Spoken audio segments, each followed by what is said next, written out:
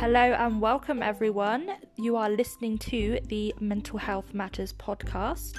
We really hope that you enjoy today's discussion.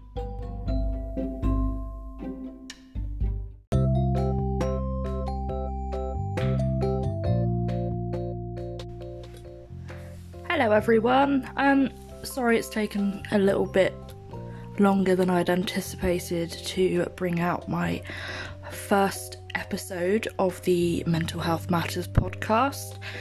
I am, if you don't already know, quite a busy person, so I need to fit this podcast kind of around my busy schedule, but I think Mondays are a very good fit for that. And today I really just want to brush over anxiety as a topic and really just how to cope with it, because a lot of us suffer with it at least once in our lives, so it's something that's very close to my heart as well as many of you that are listening as well. So I really do think that it's important to cover this topic. Now, before I get started, I just want to thank everyone for messaging me with their interest in popping on an episode of this podcast. I've had a lot of interest, which is amazing, because that is kind of the point of this podcast, is to reach out to those who need the right support and, you know, an encouraging environment, to know they're not alone. I've had many responses, so my schedule is nearly all booked up for a month, 2 months ahead. So if you do still want to feature on this podcast, please remember to pop me a message on my Instagram, and that's at Gem Counselling Practitioner, and remember that you're spelling Gem with a J and not a G. Right, so let's get started. So as I said earlier, today we're going to be talking about coping with anxiety, and as I said before, a lot of us suffer with this. It may not be on a day-to-day basis, but a lot of us do struggle with it on a day-to-day basis, so it's really important to kind of highlight how, you know, ways in which we can cope with anxiety. So anxiety is an emotion we feel when we think we're under threat and we cannot cope with the situation. So you'd be right in saying that it is a defense mechanism. So common situations that might make people feel anxious are maybe school exams, job interviews, or even like myself, where you do live videos or public speaking. It can be overwhelming and it can bring about anxiety. Anxiety is an emotion experienced by everyone. So if someone says to you they've never experienced anxiety, I'm almost certain that they have, just not to the levels that perhaps you might have done or that I might have done. It's a very subjective emotion, and that's something else that we need to consider as well when we talk about this topic. It can feel like anxiety is always there, and it can be experienced so intensely that it stops people from doing what they like to do in life. And that's when you definitely need to seek help, is when it's kind of interfering with your day-to-day life, okay? And, you know, for this reason, anxiety is incredibly distressing, and a lot of people, and I've heard this, like some people have said to me, can you not just kind of distract yourself, or kind of, you know, get over it? And those are the 3 words that I cannot stand: get over it. It's not helpful for anyone, but yeah, so this podcast is just going to try, or this episode should I say, is just going to try and help you understand anxiety a little bit and provide you with some techniques to try and help you reduce your anxiety. Now, it may sound really simple, but I don't like to sugarcoat things. When you cope with anxiety, it can be quite an overwhelming I don't want to say thing, I want to try and come up with a better word, but it's an overwhelming task, shall we say. So first, let's just talk about what anxiety is, because a lot of people, when you ask them, and even if they experience it on a daily basis, they never know how to quite define anxiety. So let's try, you know, and talk about what exactly anxiety is. Now, I will say that anxiety is a normal experience, which, although it's not very pleasant, it is harmless, and that is one of the key things. It is just an emotional response to a perceived danger. No matter how terrifying it feels, it is harmless. And it can be really hard to kind of talk yourself down from anxiety and from panic, but it is harmless, and it can be tough to kind of accept that because it doesn't feel harmless at the time that you're experiencing the anxiety. But it's important to try and be logical and to remember that it is harmless, okay? So some examples of symptoms of anxiety are kind of feeling on edge or feeling nervous. Your heart rate may be up, you may get palpitations, your breath may be shortening, a dry mouth as well, you could shake, sweat, often feel dizzy and lightheaded, and you're under the impression that something just terrible is going to happen and you can't get that thought out of your mind. Now you can understand with all of these symptoms you're going to feel overwhelmed and you're going to feel scared, and you're not going to feel like you're in a harmless situation, but trust me, you are. So this is not an exclusive list, so people may experience different things with anxiety and it still be classified as anxiety. As I said before, it's a very kind of subjective or relative experience to the individual. Now, as I said earlier, although anxiety is unpleasant, it is actually a very helpful mechanism, and in fact it can warn us and protect us when we are in danger, when we're in actual danger. So for example, most of us would feel anxious standing over a bridge or over a mountain or something without any sort of fence or barrier, and the feeling of anxiety motivates us to move away from this edge that we're near or be very careful. Okay, so therefore anxiety does alert us to possible dangers and prepares us to respond to that danger. Now this is known as the fight, flight or freeze response. Now if you've ever been to a counsellor or you've ever kind of researched this, a common theme that is brought up when researching anxiety or seeing someone about anxiety is they will tell you about the fight or flight response and they don't tell you about the freeze response. But it is in there and they just don't tend to highlight it, which is why I'm going to highlight it in today's podcast. Now, what is the fight or flight response? So it has evolved over millions of years and it's enabled us to confront or escape danger. So basically we have got this from our ancestors, and although it may not be particularly kind of proactive now for us in certain situations, it helped them survive back then. So what does it include exactly? So it includes the mind becoming more focused on threats or scares, okay, and it will scan the environment for any more threats. You'll start to sweat so that your body can cool down in anticipation. It releases adrenaline, which is what we feel mostly, is the adrenaline, which can cause the trembling and the raised heart rate and everything. It also produces saliva, or no it doesn't, it decreases saliva, sorry, causing that dry mouth. Your digestion will slow down. You'll get increased muscle tension, increased heart rate, and you'll breathe a lot more quickly so you can get oxygen to your muscles. That's just a simplified version of the fight, flight or freeze. Now when I talk about the freeze response, this is when you just kind of are frozen in place. Now you may experience all of those symptoms or you may experience none other than just being stuck in place. Now back when our ancestors had this, it stopped them from being eaten by predators, or to be attacked by predators, should I say. So it's almost like playing dead in a way. And it did serve a purpose, but now it just stops us from being productive in our day-to-day lives. But to know that it did actually serve a purpose back then can kind of bring about a little bit of comfort when we experience these symptoms.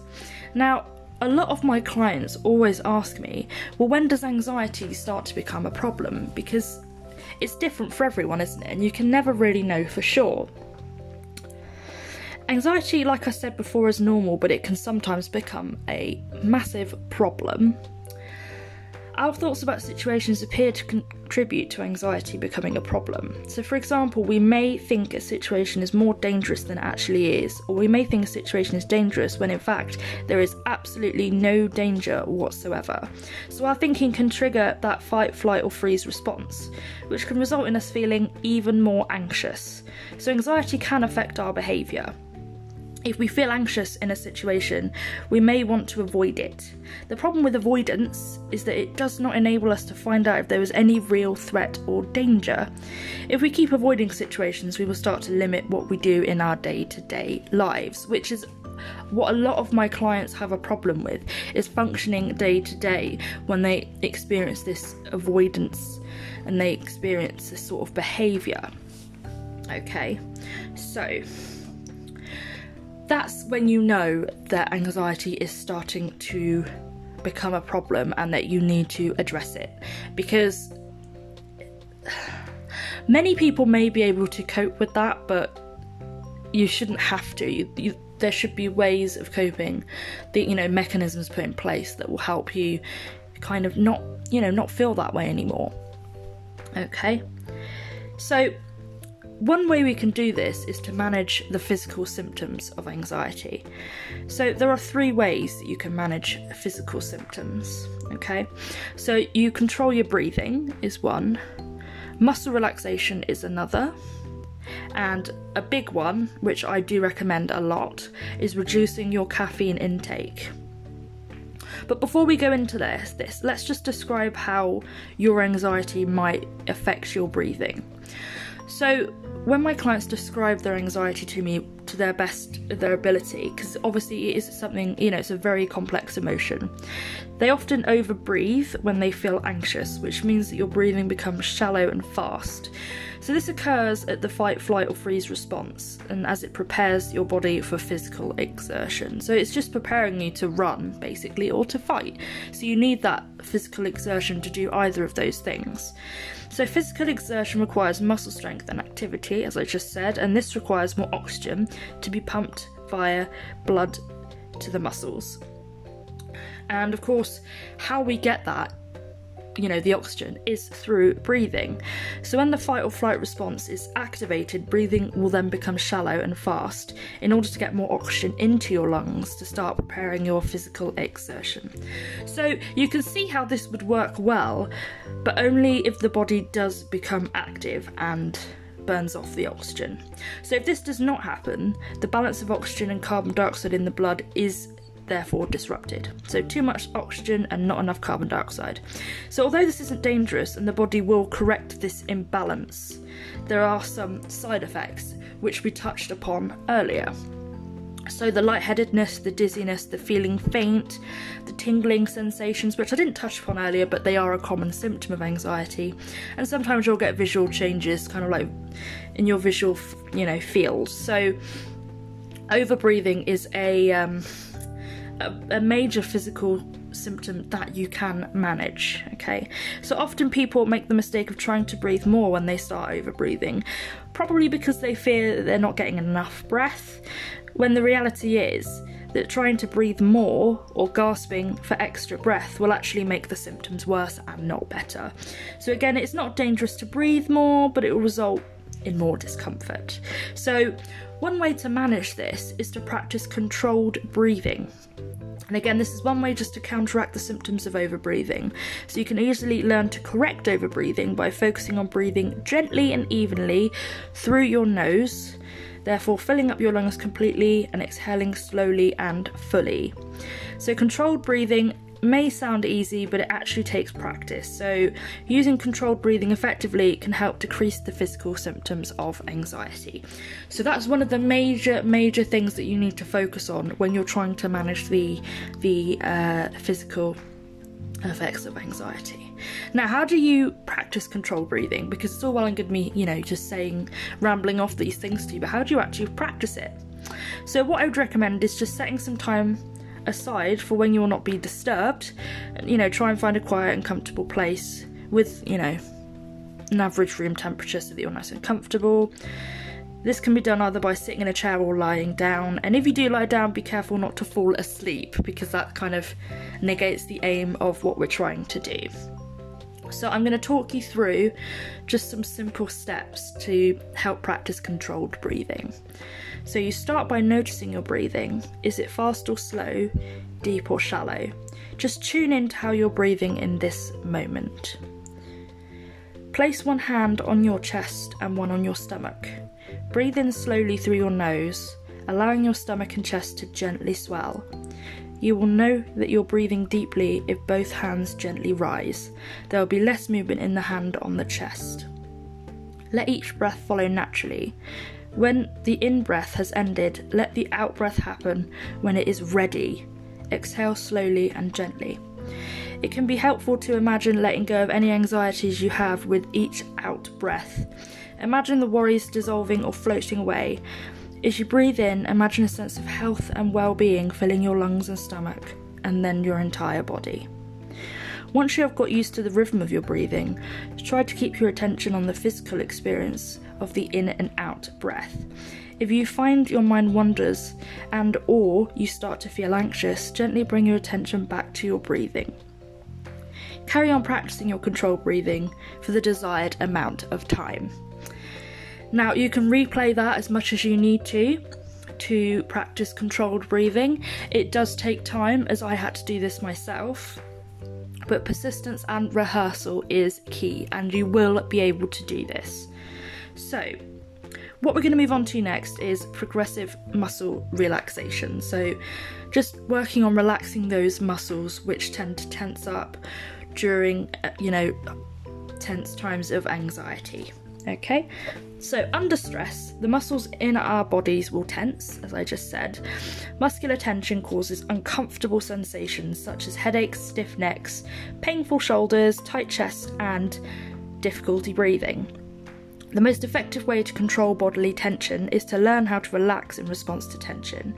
With practice, you will become better at noticing when your muscles are tense, and you'll be able to relax them on the spot without having to tense them first.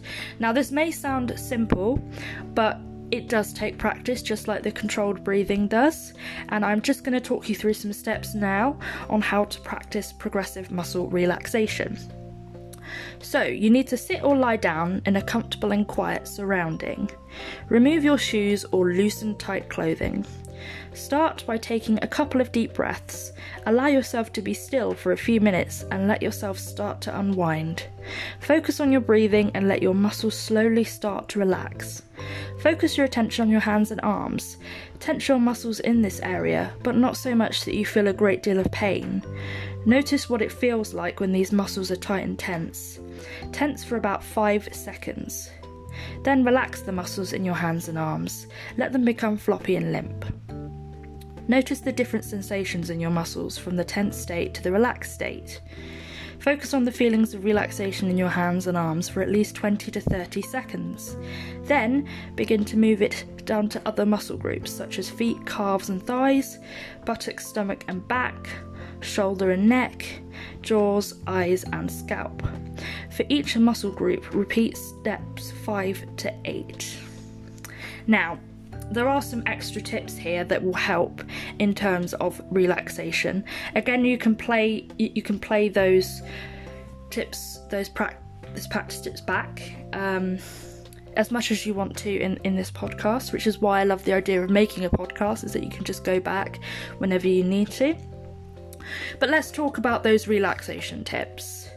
So, relaxation is a skill that takes practice, and if you practice it twice a day, you'll start to notice that it becomes easier to relax and that you'll become relaxed a lot more quickly. So I'd recommend setting aside 30 minutes so that you can have ample time to practice and relax. Relaxation may be more effective when you practice alone without any interruption, so I would definitely recommend that. Once you've gone through each of the muscle groups, remain seated or lying down for a few moments just to allow yourself to become slowly more alert. Focus your attention back to your breathing, inhaling slowly through your nose, exhaling slowly through your mouth. And finally, when you feel relaxed and notice that your breathing is deep and regular, take your time and get up slowly. Now that seems like a lot, doesn't it?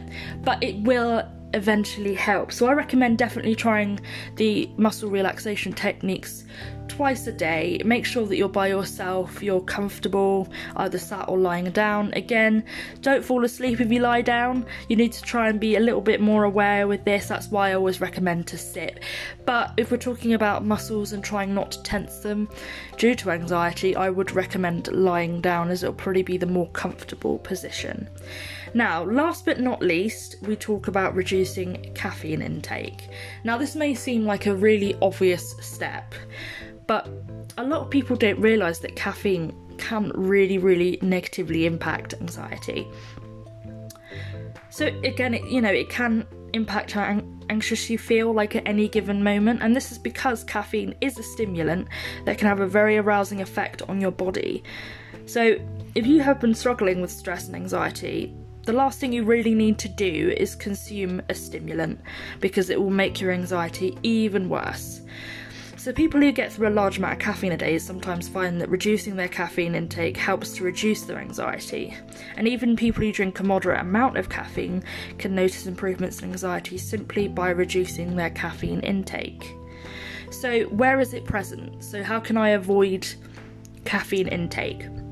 Well, it's present in coffee, tea, and that includes green tea and some flavoured teas, fizzy drinks, check the ingredients list just to be sure, and chocolate as well does include caffeine. So think about how much of these items you're consuming in each day, and you may want to start with to keep a caffeine diary, just to keep track, just to see actually how much, because you could be consuming a lot more than you think, and that could be one of the reasons why your anxiety is so high. Another thing about caffeine is that it is actually addictive. So this means that heavy users can become dependent on it. They need more caffeine to get the same effects and experience withdrawal if they don't get it. If you're consuming a large amount of caffeine, you may find it quite difficult to suddenly stop having it. So common withdrawal symptoms include headaches, fatigue and shakiness, as well as the strong urge to have something with caffeine in it. So for this reason, it is a good idea to reduce caffeine intake gradually and not cold turkey. For example, if you're currently drinking up to, say, 6 cups of coffee or tea a day, try 5 cups a day for 1 week, and then 4 cups a day for the next week, and so on. So just try and do it gradually. You do not have to get rid of caffeine completely from your diet, as for many people, small amounts of caffeine actually isn't bad for you. They do not have a major impact on anxiety. It's also fine to drink decaffeinated beverages, which are available in most shops now. If you're having difficulty with sleep, it may be particularly useful to cut out caffeine intake completely in the afternoon and the evening. So maybe stick with the morning if you need to have a little bit of caffeine. Just avoid having it during the afternoon and at night time. So that is a relatively kind of simple thing. So just check all the ingredients, keep a diary just so you actually know how much caffeine you're having a day, because I didn't realise until I actually started keeping a diary how much caffeine was in my diet, and I have actually cut out most caffeine now. So I only have fizzy drinks that are it's decaffeinated, and I will have decaf coffees because I just cannot focus properly now if I have too much caffeine. So it's the complete opposite now. So I've actually managed to condition myself in a healthy way to stop with the caffeine. Now, I think moving on to the most important part of this podcast is actually managing your anxious thoughts, because really that's the pinnacle of this, isn't it? It's all well and good kind of thinking about managing the physical side effects or the physical symptoms of anxiety, but unless you know how to manage these anxious thoughts, it's kind of pointless to try and manage the physical side effects. So you may have noticed that you are anxious and you think about things in a different way from when you are calm and relaxed. So normal everyday things can seem threatening and stressful, and you may think that everything will go wrong or that you'll be unable to cope.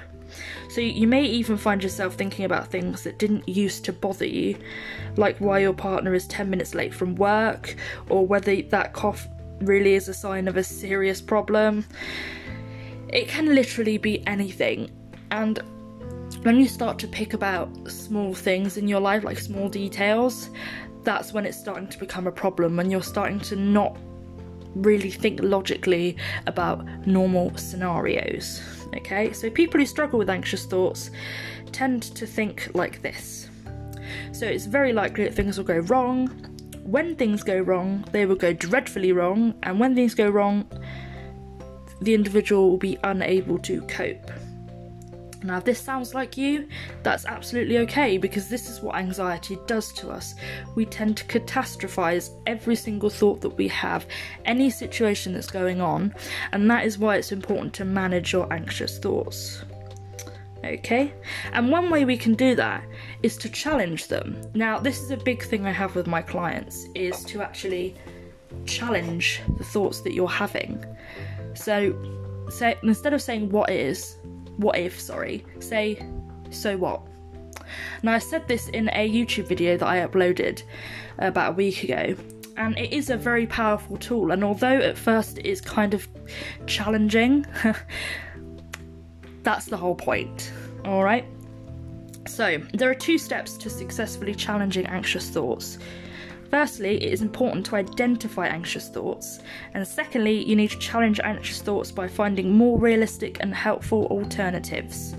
Okay, now that may not make sense, but I will elaborate. So let's talk about step 1 for a minute, and that's identifying anxious thoughts.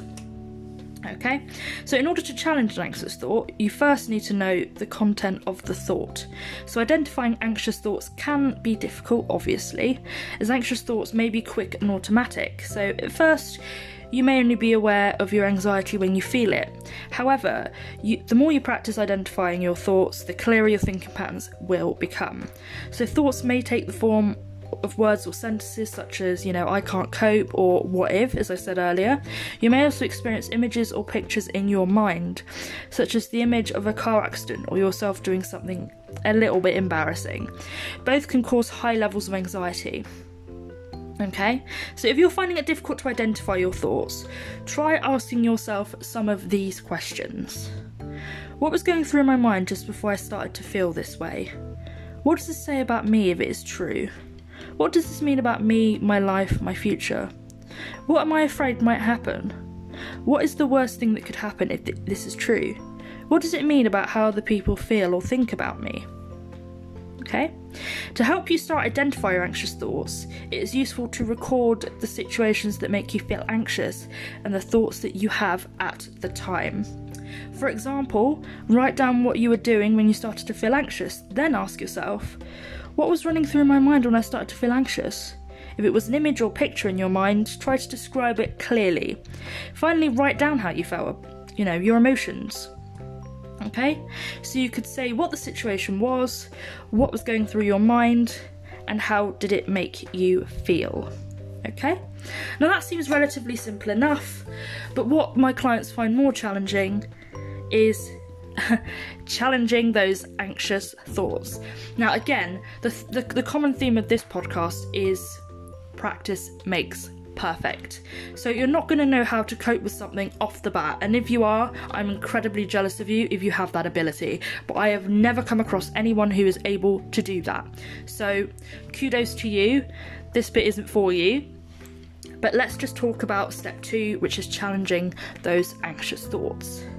So this is, to help you try and evaluate whether or not your concerns are realistic and in proportion to the situation. Then you need to decide whether there are any more helpful ways of thinking about this exact same situation. Now, a major problem with anxious thoughts is that they are based on exaggeration, guesswork, and future predicting.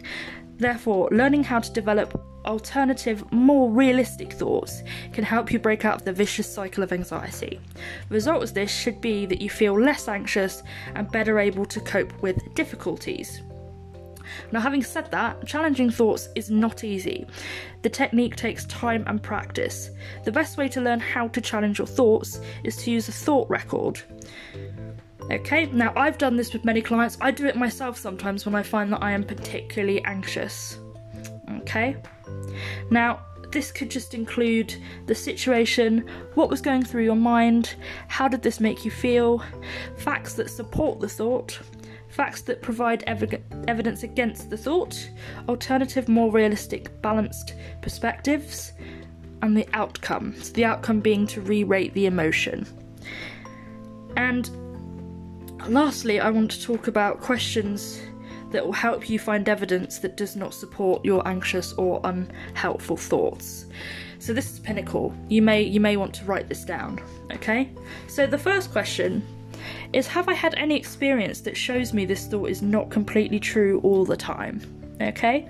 The next question is, if a friend had this thought, what would I tell them? Okay?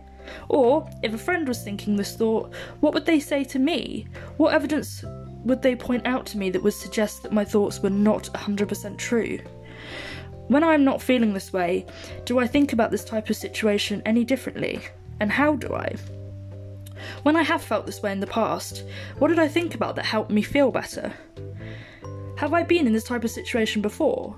What happened? Is there anything different between this situation and the previous ones? What have I learned from prior experiences that could help me now? Are there any small things that contradict my thoughts that might be discounted as not important? 5 years from now, if I look back at this situation, will I look at it differently? Will I focus on any different parts of my experience? Are there any strengths or positives in me of the situation that I am ignoring? Am I jumping to any conclusions? Am I blaming myself for something over which I do not have complete control? Okay? Now, these questions are incredibly important in terms of really just identifying and challenging those thoughts. Okay? Now, I really do hope that this podcast, this episode was particularly helpful to you. I realise that it's not as long as most podcasts, and I realise that there's no guest, but there will be guests in the future. Now, I want to just talk to you about some further help. So there is a psychological wellbeing service that I am going to talk to you about. So you can access the psychological wellbeing service via self-referral or through your GP. Okay, Monday to Fridays. It is so important to keep in tune with how you feel, whether it be anxious, depressed, frustrated, angry, nervous, anything. It is so important to keep in tune with how you're feeling. I cannot stress that enough. If you are feeling like things are starting to get out of your control, you need to see your GP. You need to either take someone with you. You need to just be there for yourself like you would a loved one, because you deserve that support and you deserve to be loved and to know that you're worthy of those things. Okay? Now, I really hope you did enjoy this session. Episodes will be up every Monday. Let me know if there's any topics that you would like me to, or like us to discuss. And I will see you all next week. Bye.